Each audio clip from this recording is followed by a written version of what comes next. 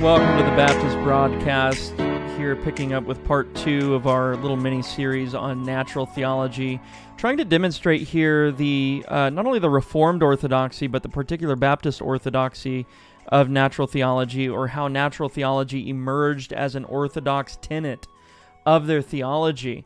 From the Belgic Confession to the Westminster Confession to the Westminster Larger Confession, which is what we looked at last time.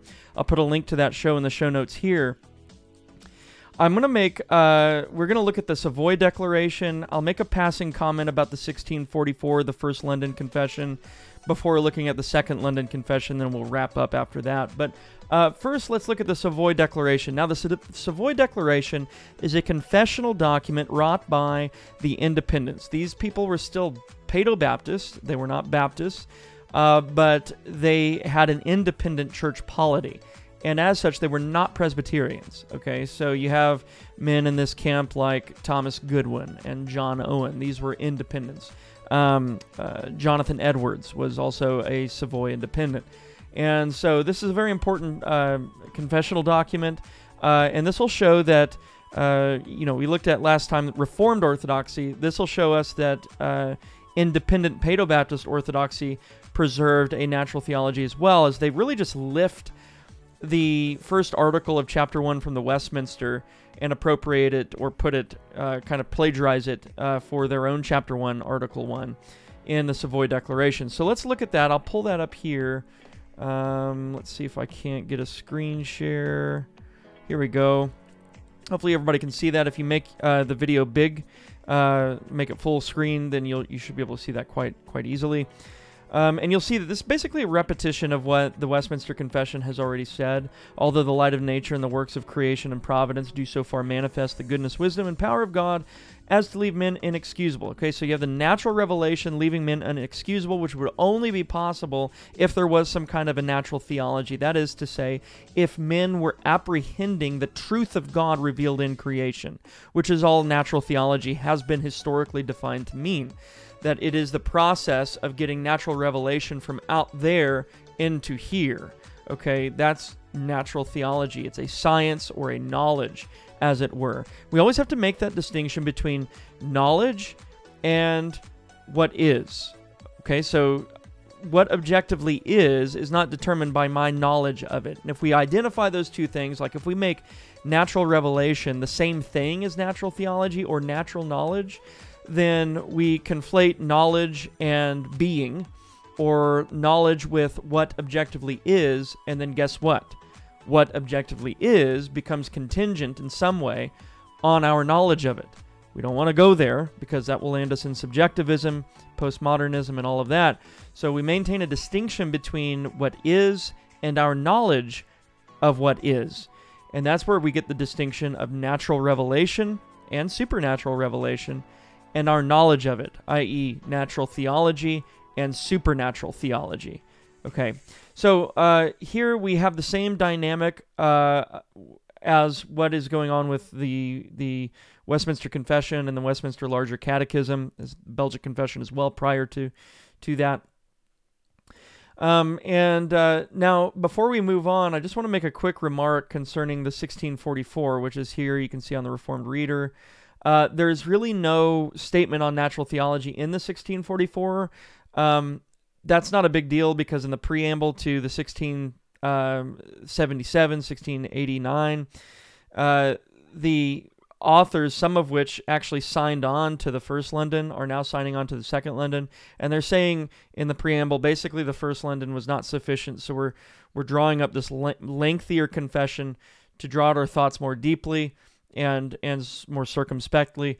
Okay, so there are obviously not things contained in the 1644 that are contained in the 1677, 1688, or 89, Second London. So we're not going to mess with the 1644 too much. It was a preliminary confession, which means that it was a confession that was intended for a specific purpose, yet it was sort of contrived on pragmatic motivations. And whenever the Baptists weren't forced to draw up a confession as concise as this one, they came up with the Second London, which had more churches in support of it and also had some of the same signatories as the 1644 did. Here, if we go to, and I'll only use ARBCA because of their confession of faith on there is nicely laid out. If we go there, we're going to see exactly what was printed in the Savoy, what was printed in the Westminster, and in substance, what was also printed in the Belgic Confession, which means that there's continuity of orthodoxy between all of these confessional documents on this matter right here, on this issue right here. And I tried to show in, not the last part, but the episode that I did before I began this mini-series, where I talked about Thomas Aquinas, John Owen, and Stephen Charnock, tried to show how Thomas maintains the same order, and those following after him, even of the Protestant line, maintain relatively the same order. Thomas actually begins with the scriptures first as the preeminent source of knowledge, the necessary source of knowledge for men to know God properly. And following that same order roughly are the confessions, with the exception of maybe the Belgic Confession. It doesn't begin with scripture. But the Westminster Confession does, and the Baptist Confession does as well, the Second London here. But what you're going to see here is basically the same thing. Let me bring that up. The Holy Scripture is the only sufficient, certain, and infallible rule of all saving knowledge, faith, and obedience, although the light of nature and the works of creation and providence do so far manifest the goodness, wisdom, and power of God as to leave men inexcusable. That's the same language we saw in the Westminster. Yet are they not sufficient to give that knowledge of God and his will, which is necessary unto salvation.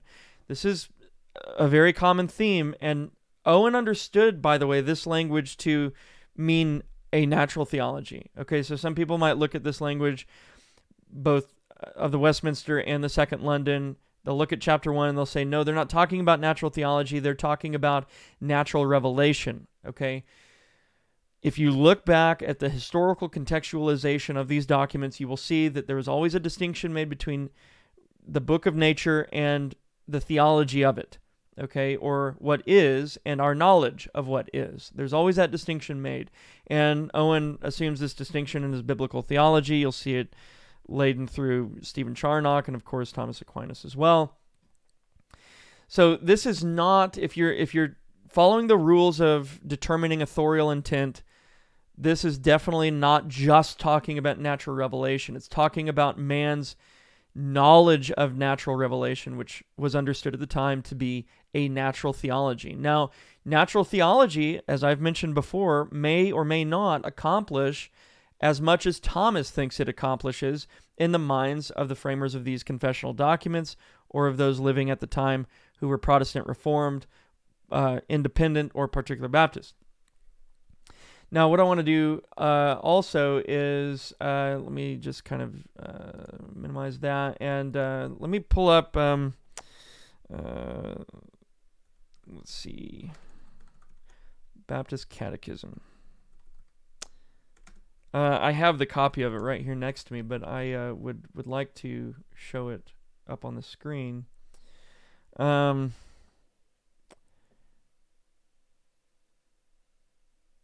Let's see. How may we know there is a God? Okay, question 3. Remember in the Westminster Larger Catechism, that was question 2. And the Larger Catechism, question 2, is how doth it appear that there is a God? And here, let me pull this up for you here. And by the way, I'm looking at this on Founders. This is Keach's Catechism. Question 3 of the Baptist Catechism says, how may we know there is a God?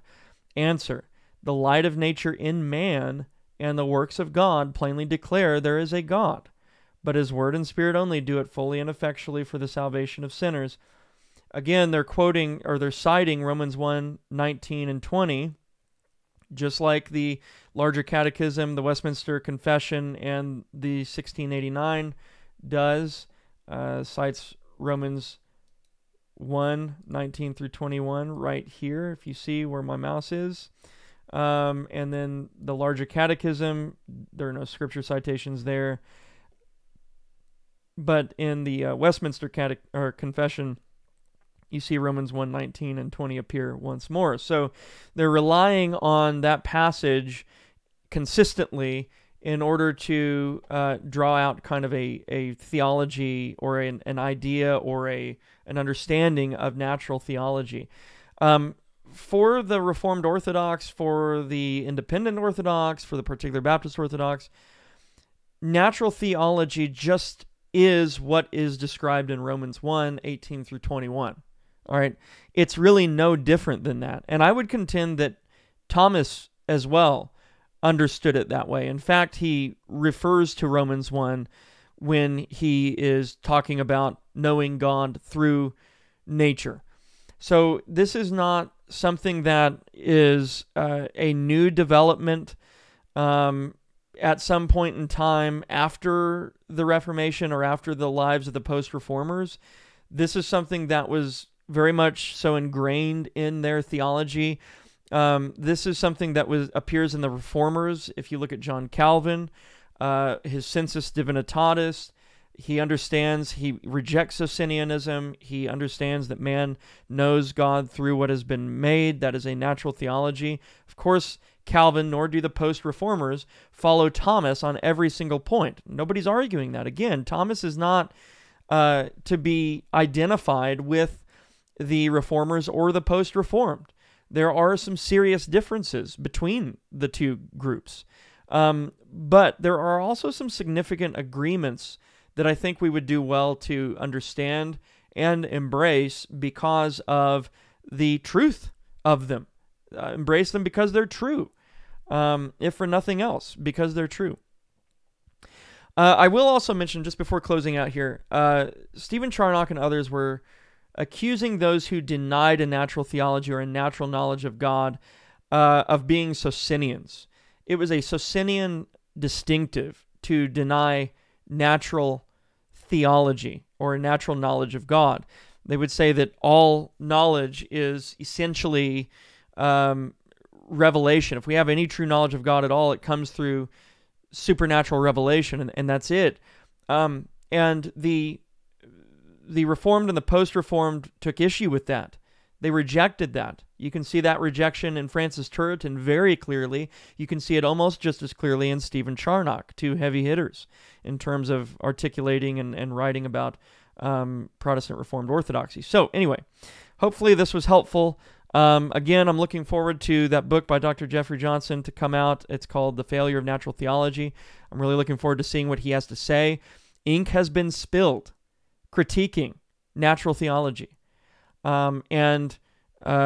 But you know, a lot of times when I think I've heard it all before, I'll witness a curveball, and hopefully that's the case here. I really hope that Dr. Johnson does not just recapitulate some of the bad views or some of the bad rebuttals to natural theology that have already been set forth by men like Van Til, Gordon Clark, Francis Schaeffer, etc. et al.